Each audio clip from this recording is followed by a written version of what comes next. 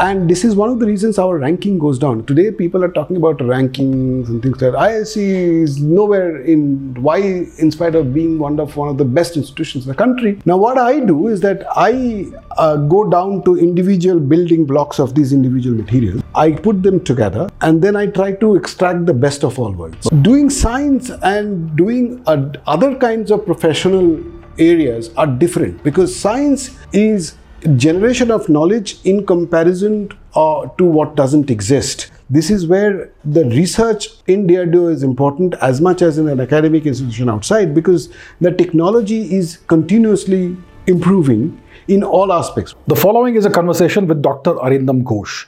Dr. Ghosh is a physicist and a professor at IISc, Bangalore. Please subscribe and enjoy the podcast. Dr. Arindam Ghosh, welcome to the Abhijit Chawda podcast. Thank you very much for agreeing to do this. Thank you. So we last met in Pondicherry a few months ago, and we had a couple of interesting conversations. You spoke about the state of affairs in science in India, and clearly we have problems in India. And we are a nation with so much talent, so much potential. And we are sitting here in the Indian Institute of Science, the topmost institute in India, where the best students come. So I would like to understand from you, I would like to get the landscape from you as to what are the issues that plague India, that have been hampering us for so many years, and what we can do about this. So first of all, you do research, experimental physics, right? Correct. Right. So what issues do you face? So, I mean, there are issues at various fronts. I mean, I think every country has issues when it comes to research and development. India has its own issues, and India has issues which are very specific to India's ecosystem, which is not disconnected from India's society. India, how we grow, how do we educate ourselves, our primary education, secondary education, and that becomes the higher education. On top of that, there are issues connected to our political and administrative structures, which affects us as well, research. So this is not uncommon, and one has to still do and try to see how we can make ourselves better. Now, there are issues which need to be solved if we have to become one of the most leading nations when it comes to generation of knowledge. Science and technology and research in general. In any field, research is about generation of knowledge, not assimilation only. So we need to bridge certain crucial gaps. And if you ask me, academic front, what are the crucial gaps? I would first say bridge the gap between research institutions and the universities. For example, today, most of the universities are where teaching is done. Right? Whereas the research is done in the research institutions, where the number of undergraduate students are extremely small. So really, if you look at in India's landscape, there are about 40,000 institutions of higher education. Less than 1% of these institutions have research in it. Indeed, yes. So that's a huge problem. So what you are doing is that you are not exposing the people when in their undergraduate, after class 12 or something of that sort, when they're doing bachelor's in any branch of science and technology. You are not giving them any glimpse of what's the cutting edges. As a result, they are essentially mugging up. They're just reading something because they have to get a degree at the end of it. But the whole idea of what's the rewards of actually being at the cutting edge and try to extend the cutting edge by doing research is not apparent to them. There is another very important effect of this. It also makes people not ask questions beyond their textbooks. Indeed. We don't ask questions. We are discouraged from asking questions. We are discouraged from asking questions because all we have to do is say that, okay, that's written in your textbook. You just read it properly, make sure you understand what's going on there, and that will help you to get good marks in your exams. We never ask questions, okay, is what is written in the textbook enough? Indeed.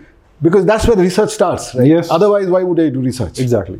Correct. Yes. So that makes a very large number of students come out of our higher education institutions without the training to ask questions beyond what's being told to them. Yes. And this is a massive problem. It's a massive problem. Yes. Massive problem. You are not excited by something which is not written, of which answer is not known. That's research. Yes. Correct.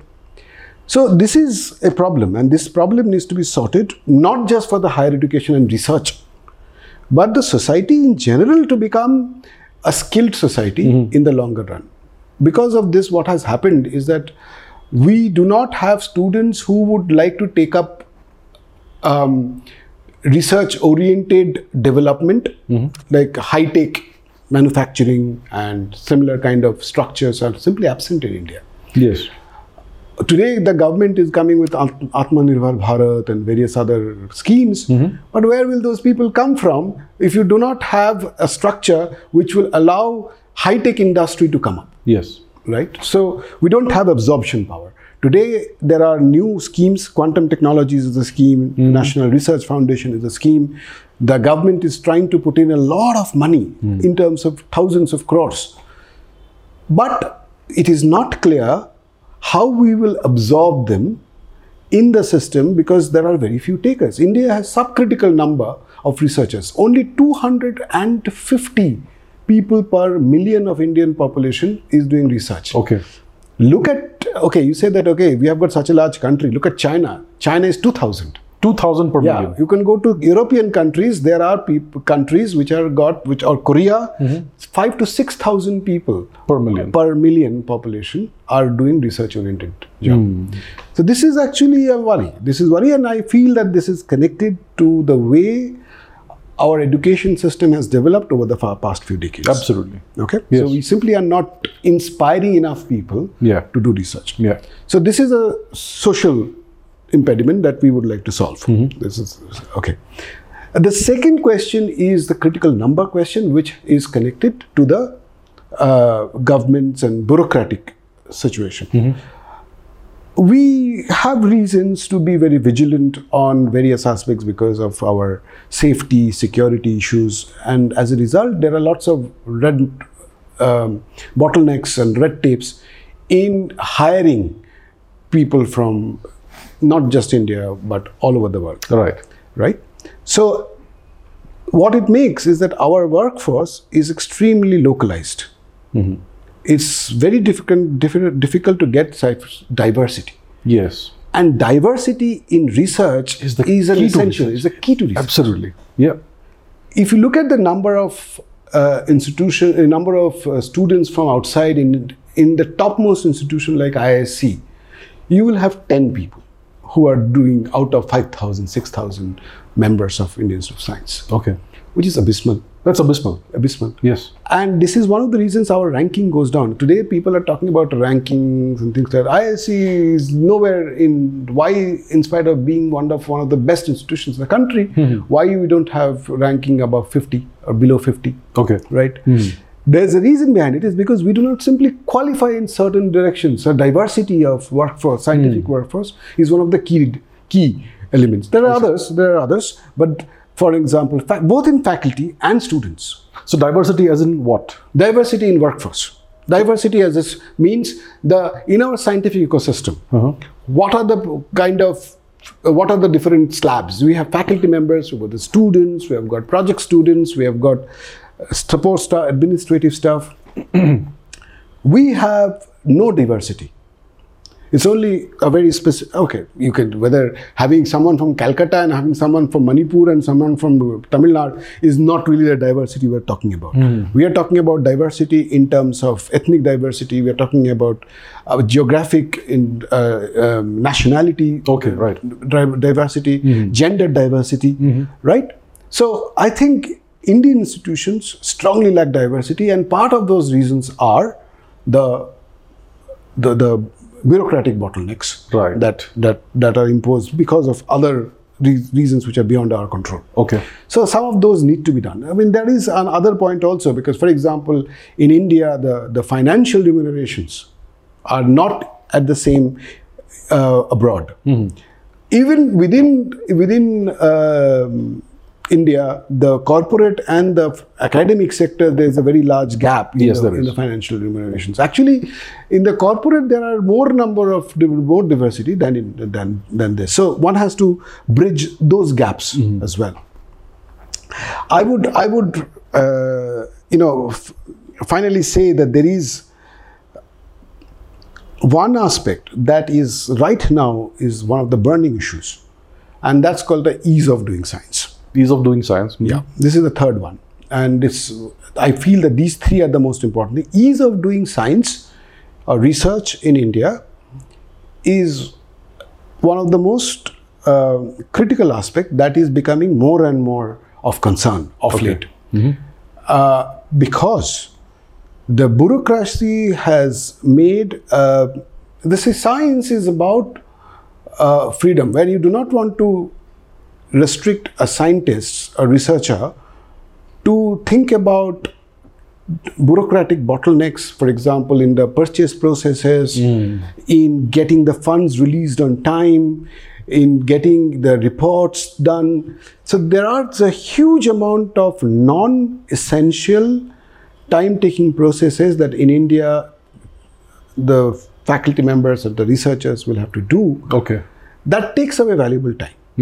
Okay, and as a result, the ease of doing research is something which needs to have a serious look into and a complete overhauling of the system. So I would say that if these three areas can be looked into, connecting Indian research institutions to universities, yes, creating bureaucratic efficient ecosystem which allows diversity in the scientific workforce, and looking at ease of doing research by looking at the internal governance of the scientific ecosystem.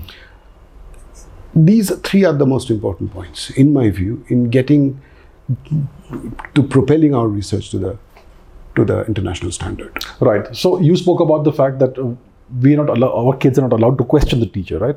And this is something that's ingrained into you since day one, since kindergarten. You're not allowed to ask questions. You have this kid who is full of curiosity, full of passion about various things, intelligent kids, and that curiosity is smashed out of them year after year after year, and that's what happens. So how do we fix this?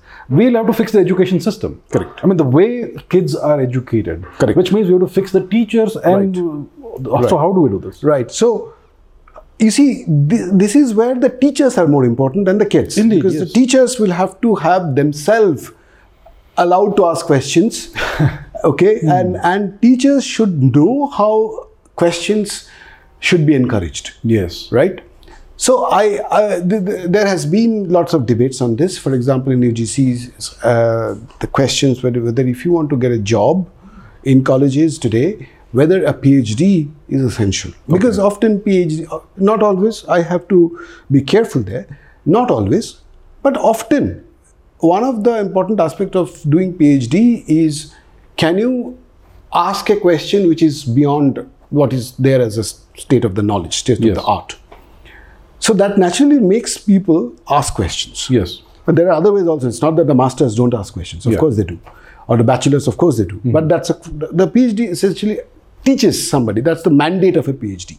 Okay. So the question is, if the teachers are trained how to ask questions, and for that, whether even at a lower level of high school or primary school, if the teachers are having that background, probably that's going to help. Okay. You allow students to ask questions, allows kids to ask questions, because you are comfortable with it. Yes, right. So most of these cases, the teachers are not comfortable themselves. They can't handle the question. They can't handle the question. Yes. They can't handle, and even worse, I would say, Abhijit, is when teachers take this as an attack to their intellect. Indeed, yes. Okay? Yes. Asking questions is, say, suppose somebody asks a question, I said, good question. The student is very happy. Yeah. Now, people don't know what is meant by that good question. When I ask a question to you and it's a good question, you say good question because you already have the answer. You have thought about it. If the student essentially sits and says, the teacher essentially doesn't respond or starts thinking, that should not become an evidence of the teacher's lack of knowledge. Yes. Right? Yeah. So, what we have to do is make sure that when the students ask questions and teacher doesn't know it, think aloud. Think aloud. Yes. That's right. Try and solve it on the spot. And try to keep a discussion going with the student. Exactly. So that, okay, it's interesting that you thought about it. Let's go back to first principles. Let's go to first principle, and then, because it is not about you ask question and I have the answer. Yeah. Right? Yes. So this is something which I do whenever a student comes for PhD in my group. So first thing I tell them that, look, first of all, if you have thought that I'll give you a problem, you'll solve it and then you'll go home and with a PhD, you are seriously mistaken. Right. If I had known the answer, then I wouldn't have given you the problem for a PhD. Yes. So don't expect answers from me. You and I will work together. So that's the culture that needs to be instilled at the earlier stage. Right. Where the student should be allowed and encouraged to ask questions, and if the teacher knows the answer, is great. If it doesn't know the answer, engage with the student and try and solve together, rather than taking it as an ego. So I think we will have to re-educate the teachers. Who's going to be doing the re-educating? We've got, I don't know, hundreds of millions of, millions of teachers for sure. Yeah. This is a question which is probably... I think the government needs to take this up and find a solution. This is where our new education policies and are required about how to restructure the schools and college systems. But at the end of the day, we have to go back to the board and start educating teachers. That's what needs to happen. That's what needs to happen. What do you make of the new education policy? Well, I mean, there is certainly a lot of new areas which I have to say that there are details of the new education policies which are beyond my jurisdiction or my understanding or my areas of expertise to comment on. But there are recommendations like the NRFs, for example. This is one of the key recommendations of the new education policy, which are of the right direction. Okay, so new education policies are being implemented at different colleges. There's no doubt about it in terms of hirings, in terms of what is expected of the teachers and educators. So I will not be able to give you very strong details of that, but I can tell you that overall this new education policy was required, but the implementation needs to be honest. You know, you can make the best policy on paper. You can make a best policy, but it will not won't work if you don't implement properly. Your implementation must be honest. Implementation must be based on, you know, the spirit in which the new education policy was given. Yes. Rather than just scoring some points, how much area you need for student, how many teachers per student, and so on and so forth. But one has to be meticulous in the spirit of the new education policies. Right. So, you spoke about connecting research institutes to universities. Correct. Why can't universities themselves become research institutes? Why can't every professor be required to do a certain amount of research correct. per year or in 5 years or whatever? Right. Why can't we do that? Well, I mean, there are such requirements now. Okay. Because of including new education policies and other promotional requirements. Teacher needs to engage in some form of research for promotion. That is required. That is essential. Okay. But the problem is this is what I said about implementation needs to be honest. Oh.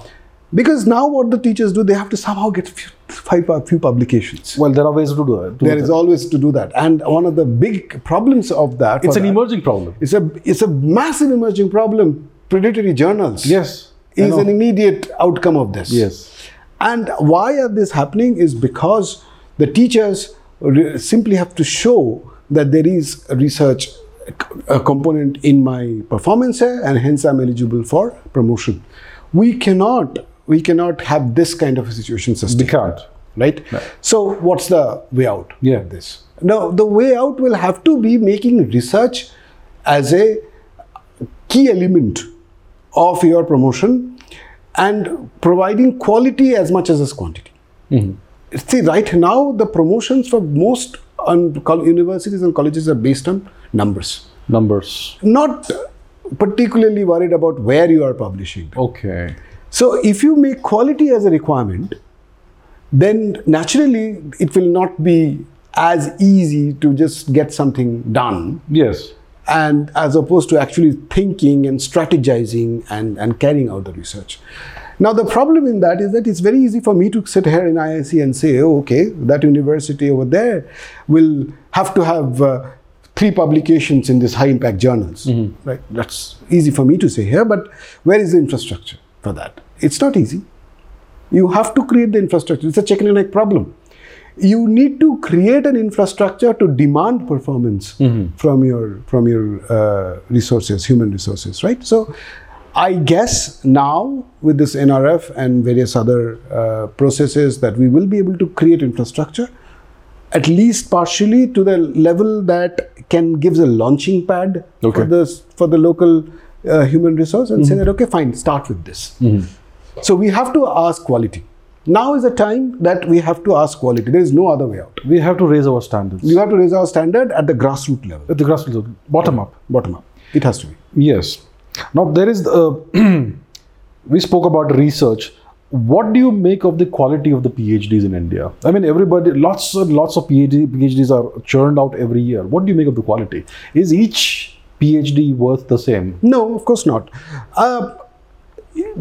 Like the diversity, we have a diversity in the quality. There's a massive range in the quality of PhDs that come out of India from different institutions. There is no doubt about it. There are premier institutions, tier 1 institutions where you have a very strong, you can be certain that the PhDs are of dependable quality. The moment you go away, it becomes very fluctuating, very PI dependent. Okay. And the quality control is very poor. For example, who checks your thesis? Indeed, yes. Right? Yeah. Who gives that certification? Yes. That this thesis is a internationally acceptable thesis. Yes. Now, we require a countrywide common minimum platform on which the thesis must be evaluated. Yes. Again, this will require the standard to be of that level. Yes. And infrastructure to be a common minimum also to demand such kinds of, output. It has to happen organically. It's not a one-day job. But I think what's needed here is both the government has to give the seed funding, and there needs to be people from the private and the industrial front to come and then augment that and supplement that to raise the bar everywhere. Right. Right now, places like IISc, IITs, etc., you can close your eyes and say that, okay, these are very good quality students and they will come out with a very good quality training. But that's not the case when you go to tier 2 or even lower. Right, it's not. Yeah. Now, about promotions. What's the process of promotion in India? Is it based on seniority? Is it based on the number of papers you published? What's the requirement to be promoted? Right. So there, one good thing that has happened in India over the last, I would say, 5 to 10 years, 5 years to 6 years, I would say more accurately, is that in promotion is now becoming connected strongly to tenureship. Now, if you're a faculty member in an institution, at least I can tell you that in IITs, IIScs for sure, that the tenureship is something which is taken very seriously. Okay. That is, you become permanent. And first, the tenureship confirmation is taken as the first promotion to assistant to associate. On other systems will have different promotional slabs, but okay. Once you are associate to a professor, there is usually much less, I would say, evaluation. Okay. But the first stage of evaluation at a younger level, from tenure confirmation to assistant to associate professor, is usually taken very seriously. Okay. I keep on getting a large number of applications for the evaluation of promotions, and I look at different institutions. There are certain expectations, and this expectation needs to be continuously increased. There are usually a guideline given to us as evaluators.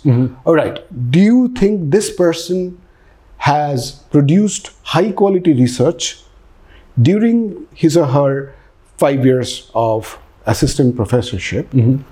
And how do you evaluate the impact of research of this person? Impact, yes. Correct? Usually, if you have impact, it reflects in good quality journals where you publish your results or patent and things like that. Now, we find that that bar is very institution specific. Okay. And this is also where a common minimum, probably though it's difficult, needs to be created. So I think it's improving. So premier institutions like IISc, for example, it's hard. Okay. And the expectations are very high. Mm-hmm. But that's not the case as you go to other institutions, Tier 2 and as well. And also there is a question that is not always clear. You have to make people very clear about what they believe their output should be. Mm-hmm. Now, some people, for example, come with an idea that they would like to solve a big problem. Okay. So that means you will have to devote a lot of time and effort to come with something which will be a very large impact, but it may not have an obvious output in the next 5 years. Yes, right. There would be other people who will come and say that, okay, I'm working in this field or in this very hot field, and I'm going to continuously churn out papers. Okay. Now, how do you accommodate both of them? Yes. In the same evaluation criteria? You really can't, right? You cannot. You can't. So this is where evaluation, or serious evaluation of promotion, that comes into. Yes. Okay. So one has to accommodate such kind of fluctuations. Last point I would like to add is there is also confusion that how much of weightage that teaching should be when you are evaluating a scientists. Because you have to be clear about your mandate. You are teaching, you are doing research, you are doing administrative support type of things. For example, there are committees and you have to set. Okay. Yeah. So there are these kind of outreach kind of jobs as well. So what's the right parameter with which you evaluate? Again, there is a very large diversity among the institutions in India where these criteria are evaluated. So you get different weightages? They are giving different weightages. So for example, in some places, there's teaching. If you've got good teaching, your student feedback is sufficient. Is that enough for a promotion as to the associate professorship or beyond the entry level? If you're a research institution, it should not be. But again, you should not completely say that, okay, you are teaching, but that is not going to go into your promotion evaluation or tenureship application. So one has to have a proper criteria settled, which should be clear from when a faculty member joins. Right. And then you evaluate after 5 years that, okay, have you performed or not? So how would you compare somebody like Ramamurthy Shankar with someone like Richard Feynman? Very different people. One was completely focused on teaching, Shankar, writing books. Right. Feynman, pure researcher. Correct. How do you compare people like that? Right. So this is hard. But at the end of the day, you have to consider both of them and the impact they had. So that's very important to have. Like, if you have Ramamurthy Shankar, who has taught a bunch of fantastic students. Absolutely. Right? Yes. Because of his ability to inspire students in the field. Yes. He is going to be as important as Feynman, who has done fantastic innovative work and produced new knowledge. Yes. And showed the world how it can lead to a quantum computer. Yes. Right. Correct? So I think it's a very hard question. I think the key criterion is impact. Key criterion is impact. Yes. Impact in view from the perspective of your peers. Yes. You got to go outside, and this is very important. You evaluate impact of a person's work, but you get it evaluated by a set of neutral people who are knowledgeable in the domain. You should be able to, there should be impartiality in evaluation of it. Absolutely. And this is something which is not always the case. It's lacking, I'm sure, in India. Yes, in the system here. Right. Yeah. So this is a crucial point here. Right. So in India, how long does it take typically for someone to become a full professor? Very dependent on institutions. Once again, actually, IITs, very much so. Because IITs and IISc is very different. Even IITs and IISc are different. Okay. For example, in IITs, I have seen people get a promotion in 4 years because of you have to admit that in IITs, often the teaching load per se is much more, whereas IISc is relatively less, although that's increasing now. Whereas in IISc, the typical entry-level to the full professorship takes about 14 years. 14 years. Yeah, because it's 7 years roughly. Okay. After 6 years, you give the papers, and then you get you get it evaluated. It takes about another year, and after about 6 to 7 years, you get a promotion. So you typically come in as a postdoc. You typically finish your postdoc and come. Okay. That's the entry point. Okay. Usually we look for about 3 years of postdoc. Okay. At least. So a person is typically 27, 28 by the time they come in? No. I would say early 30s. Early 30s. Yeah. So you're in your mid 40s by the time you become a professor. Yeah. Typically. Yeah. I mean, 45 is probably the median age. I see. Well, when you go back to the birth of the quantum theory, you had people like Bohr who became full professors and heads of department by the age of 30. Okay. You know, so they at that time when quantum theory was being created, but you know, they were promoting people based on the research they were doing and the impact it was having. Right. So is that not a good thing? Or do you need to go through due process? I've got other examples where people who eventually went on to win the Nobel Prize, didn't become a professor at the age of 50. Okay. The reason behind it is that, okay, these are specific cases. Specific cases, yes. Right? And we also have cases where students who did extremely quickly, finished extremely quickly, and became a faculty member at the age of 25, 28, okay, for example. There are cases. It's not that they are not there. So if they stick to the system, then by late 30s, they will become full professor. Okay. Right? So, but there are such exceptions. But in general, given the fact that you finish PhD at the age of 20, you finish your master's at the age of 23. Yes. That's the standard, typically, 23. You take 5 years for a PhD. 28. You go for 3 years of postdoc. 31. So yes, you join at early 30s, 31, right, 32. And, by and large, that's the standard. That's the standard. Right. Do you think there's enough incentive to do really high quality research? For instance, in China, they have the 1,000 Talents program. Correct. They have all these things where they give incredible amounts of money for doing really high quality cutting edge work. And they will bring in people from all over the world. Right. Do we need something like that over here? Right. So this is where there is absolutely certain there is a need for such schemes in India. And the scientists must be rewarded and appreciated by the system, because doing science and doing other kinds of professional areas are different, because science is generation of knowledge in comparison to what doesn't exist. Yes. And it's always a global comparison that comes in. Always. It needs a very different faculty of mind. Yes. Whereas you cannot club scientists with other kind of professions. Engineers, for instance. Or engineers are also doing research at some point. Okay. I'm talking about other spheres, say an economist who is going there and going to an office on a regular 9-to-5 job is different, right? They do hard work too, but it's different in core concept. So in order to appreciate that, okay, you have demonstrated ability of mind that is unique in the world, and you have performed and made our lives better, requires an appreciation.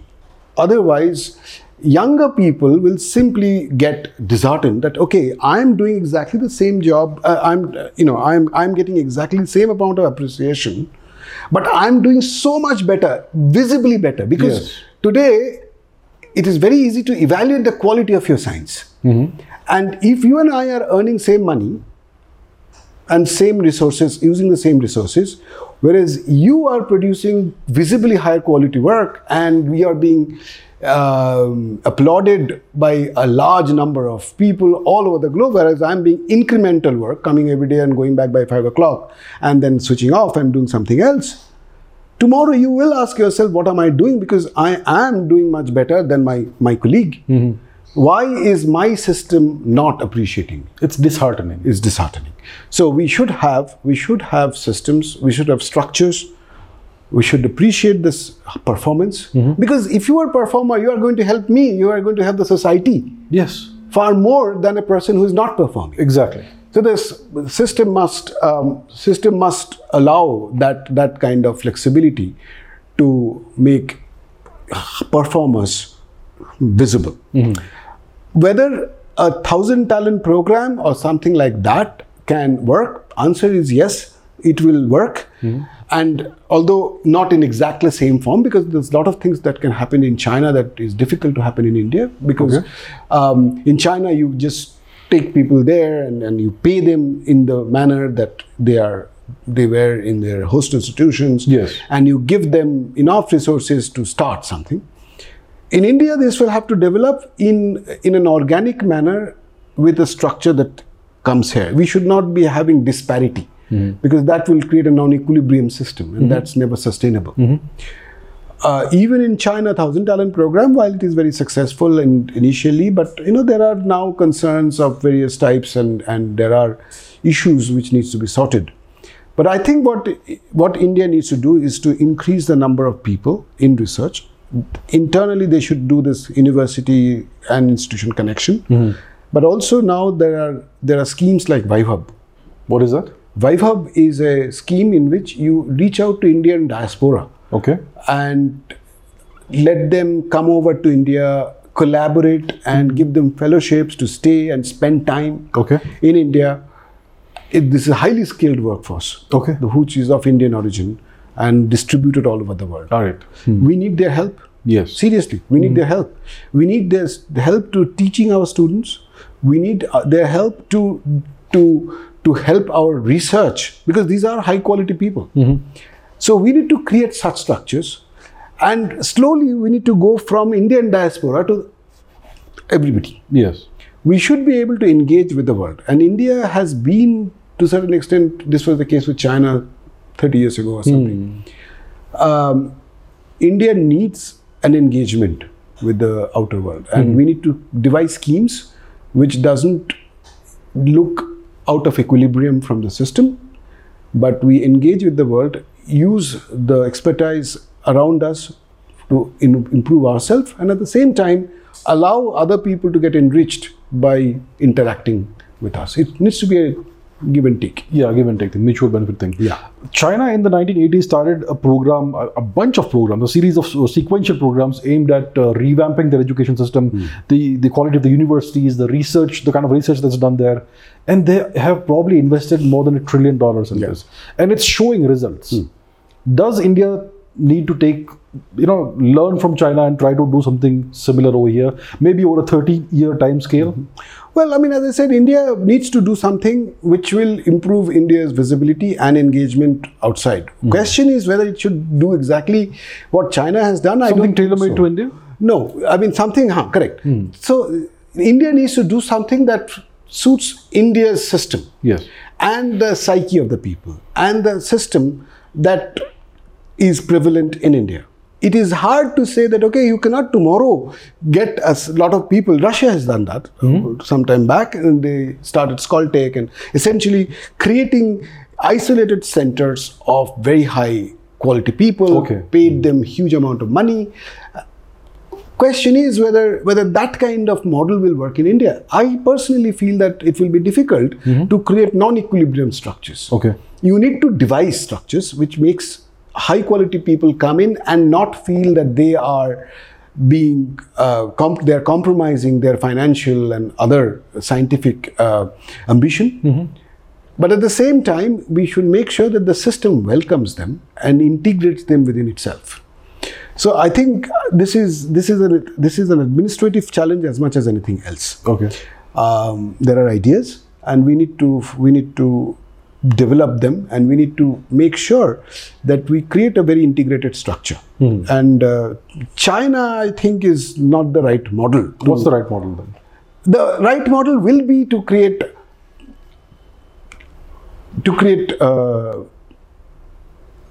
infrastructure.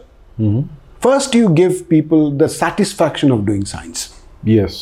So you cannot have just tell people, I'm going to give X $1,000 and tell them, you come and stay in here.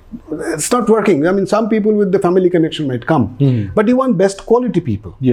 So you want people to feel that they are able to do science to the extent that they feel they're able to. So for that, infrastructure building is necessary. So that's number one.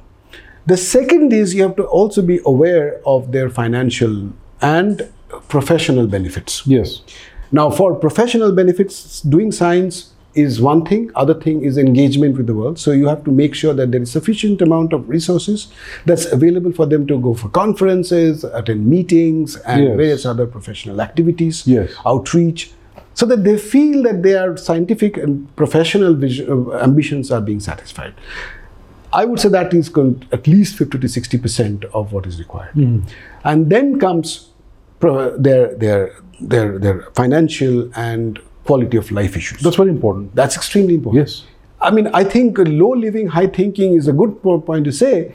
Theoretically. But I think when it comes to realistic situations, if you tomorrow you give somebody 1/3 the salary the person deserves and say that, okay, now you do great science, it's not going to work in the future. Right? Yeah. So we have to be mindful of that. Yes. So then you have, this is where private and public partnership becomes so important. And because there are certain limitations within the government that we cannot go out of equilibrium. There's a structure. Yes. And the economy is going up, our salaries, our financial remunerations are going up as a whole. Okay. But it's still not at the global level. It's not. Particularly with the Definitely not. developed countries. Yes. So how can we still able to make certain cases so that we can get the best people? This is where private partners must come into play.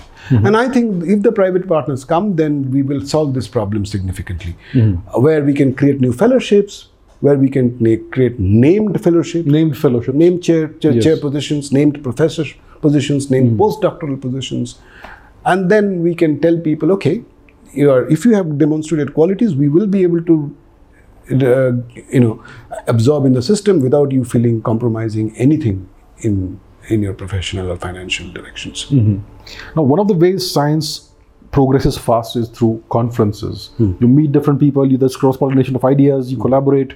Are there enough high-quality conferences happening in India? Yes, it has increased in time, but let me tell you the problems. The conferences are happening, there are largish conferences, but in scientific ecosystem, science and technology, what we really now need is India becoming one of the regular destinations for very large conferences.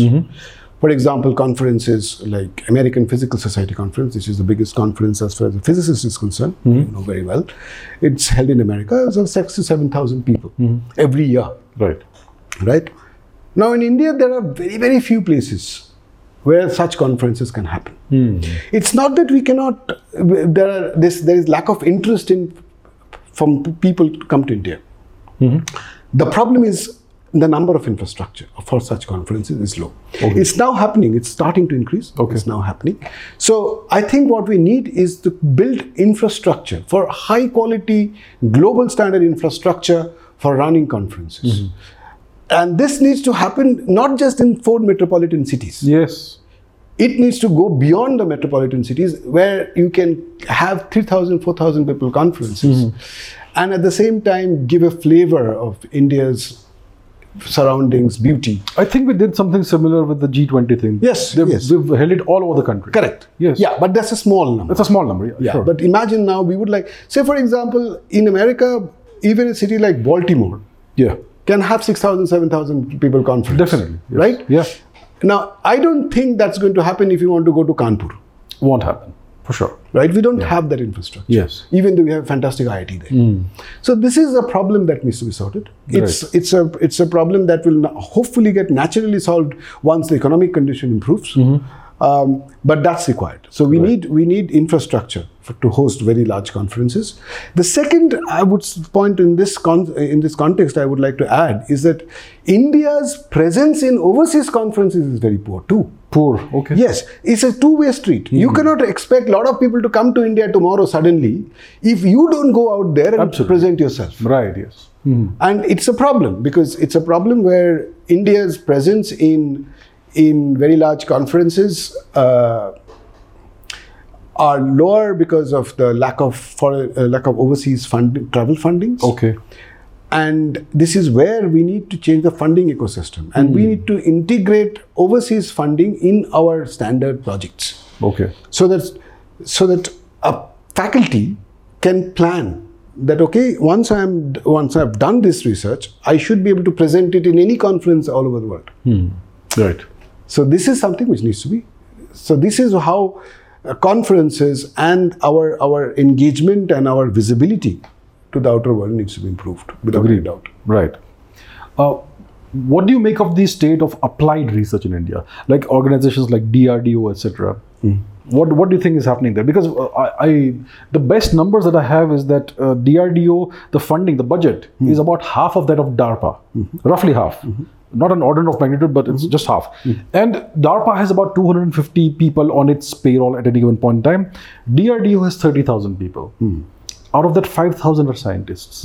So who are the remaining 25,000 people, and what are they doing? Right. I mean, okay. So I do interact with DRDO, but I do interact with their scientists. So you see, DRDO is a very large organization, and I think I would be unwise if I am to comment on what the other 25,000 people are doing. Okay. Because that's not something that I'm aware of. But I can certainly say that DRDO's mandate in science is very focused. Okay. Right? I mean, they need certain technologies to be developed in-house. Yes. Okay. And this is where the research in DRDO is important as much as in an academic institution outside, because the technology is continuously improving in all aspects, whether it is quantum technology or whether it is submarine technology, whether it's missile technology. There is a continuous evolution of technologies. Right. Right. And many of these technologies are not available to DRDO from outside. They won't be available. Because they're all under sanction, right? Yes. They will simply not be given to us. Yes. So those technologies need to be developed within the country. And this is something which needs to be developed in DRDO environment, where there is a significant amount of strategic interest and strategic secrecy that's going to be involved. So I'm quite sure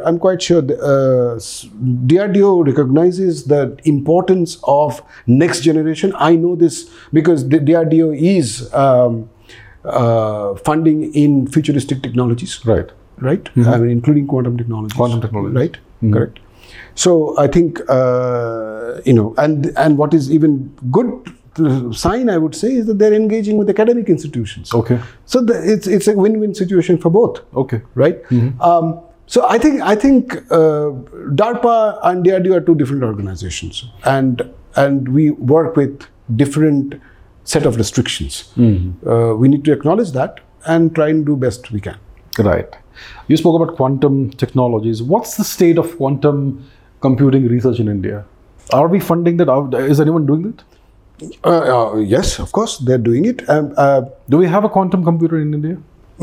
It depends upon what you. I mean, there are the structure. There are 4 qubits, quantum computation. 4 qubits? Possible. Yeah. Okay. In this department itself. I see. Yeah. Yeah. So this was originally started by the Ministry of Education and Information Technology through a Center of Excellence in Quantum Technologies. I am a part of it as well. Now, the question is the government funding quantum technologies? Yes. The National Quantum Mission has just started with a kitty of about $750 million. Okay. For about 8 years. 5 years plus 3 years is the right thing to do. And it hopes to build a quantum ecosystem in India. Okay. But when you say quantum technologies, what people make the mistake of is that saying that, okay, that's quantum computer for me. Quantum technology is much bigger. Yes. So today, quantum computer is one of the reasons why the government has funded it, because everybody is scared that your bank account will be hacked tomorrow.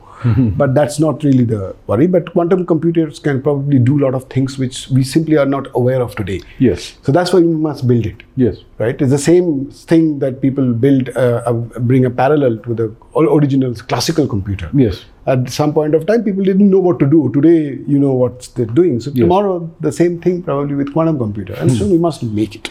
Right. We must do it. Right. Okay, there are certain cases that will be possible, but where it will certainly help, whether it's drug design, financial fluctuations, the financial market, then various other solving some difficult problems, modeling quantum systems, modeling quantum simulations, that is, modeling quantum systems, search algorithms of various types, right? Yes. So those things are known cases which are, but it may be once you have them, then you probably will figure out some more stuff to do with it. Yes. But then while doing that, we are now generating materials, we are making devices, and we are making an ecosystem that will probably do much more than computation. Quantum sensing is one perfect example. Quantum sensing means that you are now making devices which can measure various parameters like electric field, like magnetic field, like temperature, in or with a sensitivity that is beyond the classical state. Okay. Okay? So, for example, the quantum-enabled detectors, one of the goals of our quantum mission is to make nano-G detectors, detectors of gravimeters, for example. Gravimeters, okay. Right. So, essentially means that if you have the acceleration due to gravity, you will be able to measure the fluctuations in that number with a accuracy of 1 part per billion. Okay. Now, for this, you have a very different type of structure. There are very little hope that any classical technology will ever be able to do this. Okay. Whereas, if you have quantum systems like the atoms, for example, there are ways in which such kind of extremely small fluctuations in acceleration due to gravity can be measured. Then you ask the question, what the hell? Why should I do this? Why I need a fluctuation in G? The answer is that, okay, what about plate tectonics, movements of plates, continental plates? Yes. When you have that, then you have fluctuations.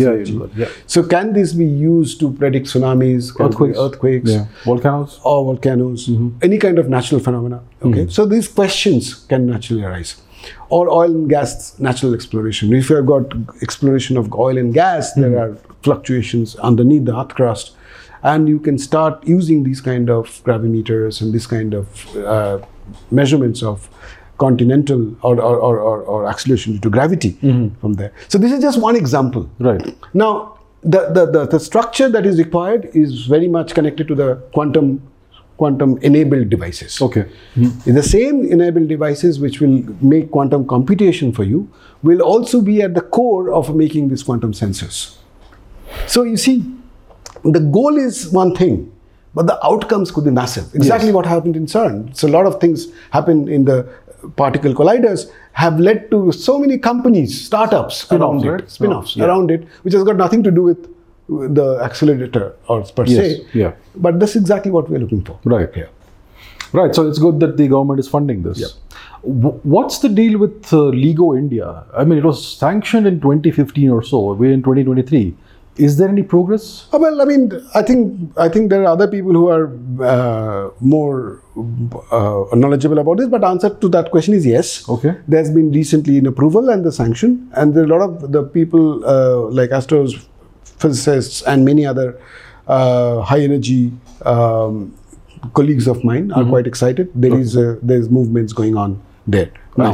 I see. So it moves at a certain pace. Well, I mean, it took a lot of time, but it has been done. Okay, I'm glad to know that. Yes. So when do you, I mean, I know that you're not involved in it, but no. When do you expect it to be ready? Well, I don't know. This is something which is anybody's guess. I mean, I don't think I'm educated enough to talk about it. So what's the research that you're doing in the department? I am a quantum physicist. Yeah. I work on anything that has got Planck's constant involved in it. You know, without that, I'm gone. If H is 0, then I don't exist. How about H is 1? Well, very good. Yes. No, I work on various aspects of quantum mechanics. I look at materials with non-trivial quantum properties. Which can lead to new phases of matter, electron-electron interaction at low temperatures. I look at electron-phonon interaction, which leads to superconductivity, and how to engineer them. So one aspect of my work is, if you summarize it, is about emulating bottom-up interactions in nature to make new materials or artificial materials. Okay. So what I do is that I take individual building blocks, and then I make them interact with each other in a manner that I wish them to. Okay. And then see if it creates a property that will, at the end of it, that is functionally much more superior. Okay. Okay. The reason is that when nature comes, nature gives you with certain set of systems. Okay. Here is gold. It has got fantastic electrical conductivity. Yes. Here is graphite. It has got a great thermal conductivity. Right? Here is semiconductor. It can absorb light wonderfully. Now, what I do is that I go down to individual building blocks of these individual materials. Yes. I put them together, and then I try to extract the best of all worlds. Okay. So I want to have a fantastic optical absorbance like a semiconductor with an electrical conductivity like gold. Okay. Okay. So that's my work. Okay. And similarly, I'm talking about light and matter. Yes. But I can do all these things, light and heat, for example. Okay. I can do it light and vibrations. So or electron and phonons, electrons and vibrations of lattice. So I can do all sorts of fun things with the fundamental interactions can be emulated in artificial manner, and I couple them together. So that's my research. Okay. And using that, I have found out that you can make fantastic optoelectronic detectors. Then right now we have optoelectronic systems which is the most sensitive in the world.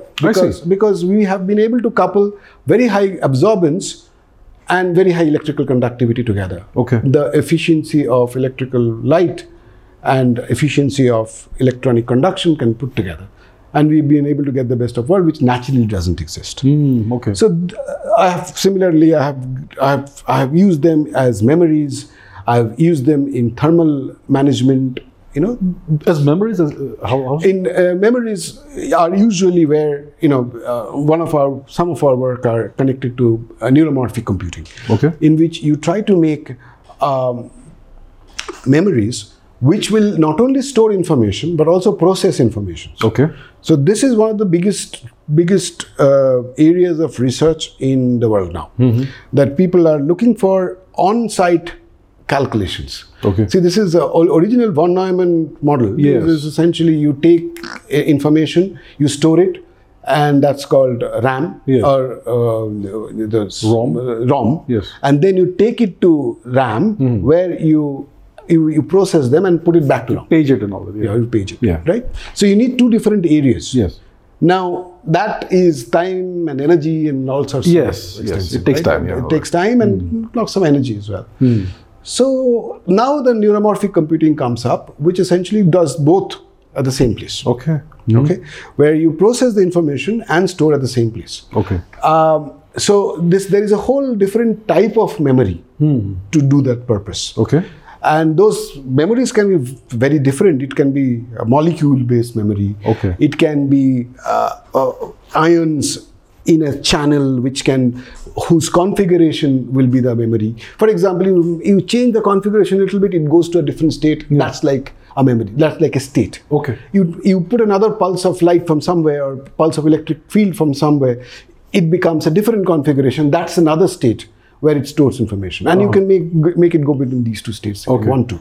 So you are storing the configuration, which is the information, and you are changing it on site using external pulses, which is like computation. Okay.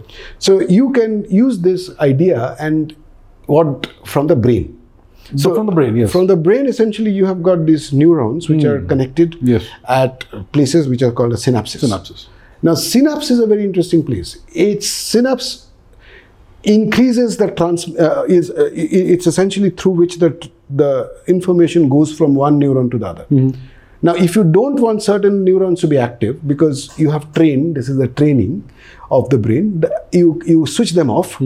But if you want other neurons to do the job, you make the synapse conducting so that information can flow in the right path. Right. So when we teach ourselves, we essentially configure our neurons based on which neuron is taking in information, which set of neurons are not doing so. So now the training of a synapse, whether it's the It's the right synapse. It's a right whether it should carry information or it should block information is something which you can make electronically. Yes.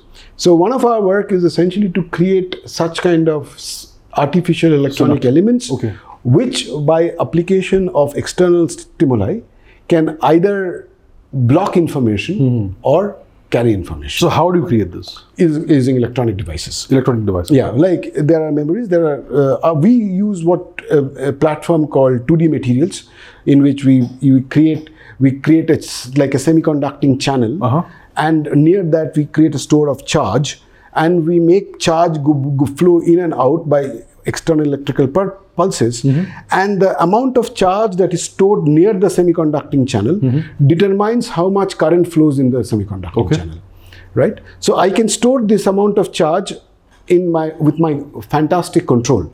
So the current through this is exactly controlled by the amount of charge that is stored nearby. So this is like a storage, and the current is like a computation here. Okay. So in the same device, we have got storage and the computations running simultaneously. So how long does the memory persist? The moment it switch off the... No, it's a non-volatile memory. It's non-volatile. Okay. So there are various types of memories. Both volatile and non-volatile memory have their own usage. Yes. This one is a non-volatile memory, but I can use with the same platform volatile memory as well. I see. So which will have much shorter span by which the charge will go away. Because that's very important too for many applications. Yes. You need charge to travel. If you make charge to stay all the time, then resetting information is very difficult. Yes, right. So what's the application of this? Can you create an artificial brain? Oh yeah, absolutely. I mean, there are people who are doing it. Okay, artificial brain is a very different issue. I mean, a very basic fundamental. Yeah, I mean, if you think about the fact that if you want to mimic the brain with existing electronics, the brain takes... The brain of a fruit fly, for instance. Yeah, brain of fruit. Okay, I'm talking human. Fruit fly probably easier. For example, if you take a human brain, it's about consumes 20 watt. Yeah. Right. And if you take artificial electronic systems to emulate everything that the brain does, it will cost you 1 megawatt. Yes. Right. So there is no way the existing literature will ever be able to emulate the brain. Yes. So that is why all these neuromorphic directions are happening. There are very interesting directions. A lot of work happening in IISc as well. Now, whether a fruit fly's brain can be emulated, I don't know, maybe. Right. So you're an experimentalist, but let me ask you a theoretical question. We are speaking about neurology, neuroscience, emulating the brain and all that. What do you think of consciousness? What do you think it is? Is it something that emerges out of the complexity of the brain? Well, I mean, like everybody, I keep on reading about it. I keep on thinking about it. But consciousness is something which is now... It's interesting to know that consciousness is a topic of physics research. It is. It's not, philosophical anymore. Yes. Right? I don't know. I mean, we don't even have a definition of We don't even have a definition of consciousness. Yes. Right? I mean, you know more than me on this. I don't know. I mean, I believe the understanding of consciousness is going to require a very different design of experiments and tools. I mean, it's very similar in many ways of quantum entanglement. I think quantum entanglement is at the basic of quantum technologies, but we really don't understand what entanglement is. Yes. Right. It's not very different from consciousness in many ways, right? How do you tell to, once you entangle one pair of particles that, it's, the other, if you measure this one, the state of the other, if you measure the state of the one another. Yes. How do you even fathom the the concept of measurement in quantum mechanics? Yes, right. Right? If something is not there, it may or may not exist. Yes. If you are not measuring it. I find that's as philosophical as science. Well, that's where we are with quantum mechanics. Right. Yeah. Correct. Yeah. So I think one has to take consciousness in that spirit. That is also a branch of, I would even stick my neck out and say science. Okay. Which probably will have to one day be used in technology. I don't know. That's interesting. Yeah, why not? Right. Mm-hmm. We have taken 100 years to use the weirdity of quantum mechanics. Maybe take another 100 years, we will use consciousness in making new devices which doesn't exist today. Maybe, I don't know. Maybe. Who knows? Which interpretation makes the most sense to you? Interpretation of quantum mechanics. Makes the most sense to you? I don't know. I mean, the spirit of the question is not clear, but let me still. I mean, there are so many different interpretations: the many worlds interpretation, the Copenhagen interpretation, the Bohm mechanics interpretation, so and so forth. Pilot wave theory. Which interpretation makes sense to you? Well, I mean, all of them have got their own positives and negatives. So I don't think we should. I mean, I personally don't distinguish within any of them. Okay. And I take quantum mechanics as a branch of science which has its own understanding, own interpretations, and you have to look at its totality rather than individual interpretations per se. So I don't think there's a point in delving on that matter. Okay, right. What advances in physics excite you the most right now? And what questions interest you the most? There are lots of unanswered questions in physics. Of course. I mean, there are some grand scientific challenges. And these grand scientific challenges are from understanding collective nature of the world. For example, waves. For example, flocking of birds.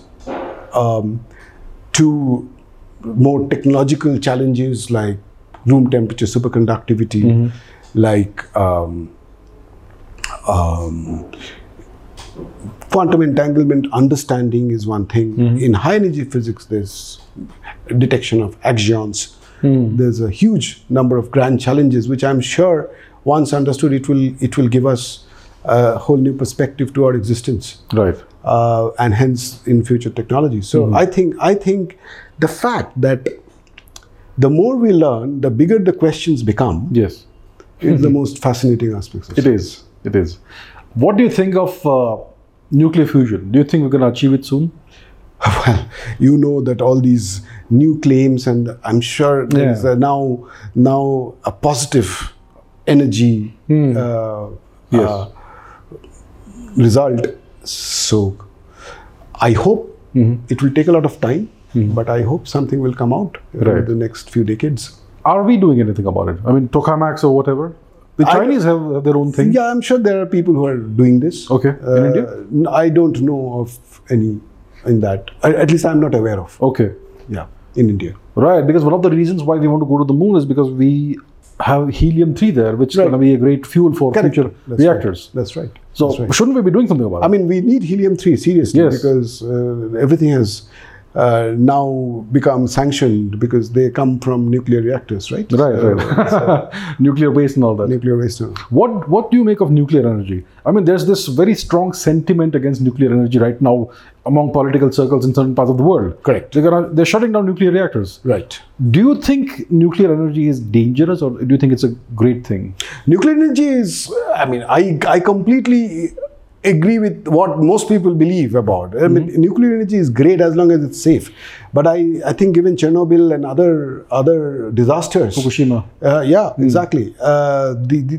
It's a devil that needs to be tamed, and that's not very easy to do. That's not very easy to do. Yeah. No, that's not. So in that sense, I mean, if you're looking at alternative energy sources, I think hydrogen and these kind of chemical sources of energy will probably be more useful, particularly the better batteries. And if you tomorrow have solar, with perovskite solar cells, that the way the whole field is moving in such rapid speed, I think we will solve the energy issues faster with this direction than it appears to be of the nuclear. I mean, fusion may work. I mean, if fusion works, it's great. If fusion works, it's great. It's the ideal thing. It's the ideal thing to happen. Yes, that's right.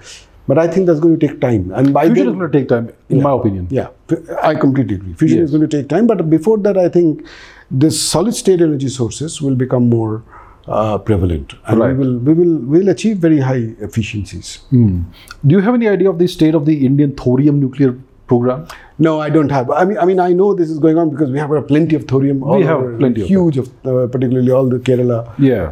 Monazite sand. Yeah, that's right. Yeah. Right. But no, I mean, I think there's a lot of work going on, by the way. I know BRC and other places. There's a lot of work going on in that direction. But I think that's something which is classified in their own right. I'm sure it is. Yeah. Are you optimistic about the future for Indian science? Where do you see us being in? Oh, absolutely. I mean, there is no doubt about it. I'm going to tweet about it very soon. I mean, looking at the. You see, I'll tell you, sir. I'll tell you I have seen Indian science of 30 years, really. As a student, and then as a young faculty, then as a senior faculty now, and I find that there is an ambition of doing science and attain high impact. That is increasing at, I would say, exponential rate now. Okay. I think it is connected strongly with the economic progress as well. Yes. But the wish to do science, and you have to have a population that wants to make an impact and do fantastic science of the highest quality. And what I'm particularly optimistic by is that population is increasing. And if that population increases, government has to respond. Right. See, the government is us. Yeah. Right, at the end of the day. And if that population increases, government will. So, and it is happening. It's happening in various ways. Sometimes something that you agree, some things we don't agree, but that's a different question. But what I'm certainly extremely excited by is the progress over the last, I would say that in last 5 years had been my most exciting time. Okay. As a faculty member, before the 10 years before I was growing, I was watching. Last 5 years, I could see the momentum getting built. I see. And I'm reasonably certain that if given another 5 years, I think we will be at the very highest among the scientific nations. Fantastic. So let's end on that very optimistic note. Thank you so much. You're welcome. Thank you. Very nice talking to you. Likewise. Thank you. So that was the conversation. Hope you liked it. If you enjoyed this, please share this on WhatsApp and other media. Thank you very much, and I'll see you soon.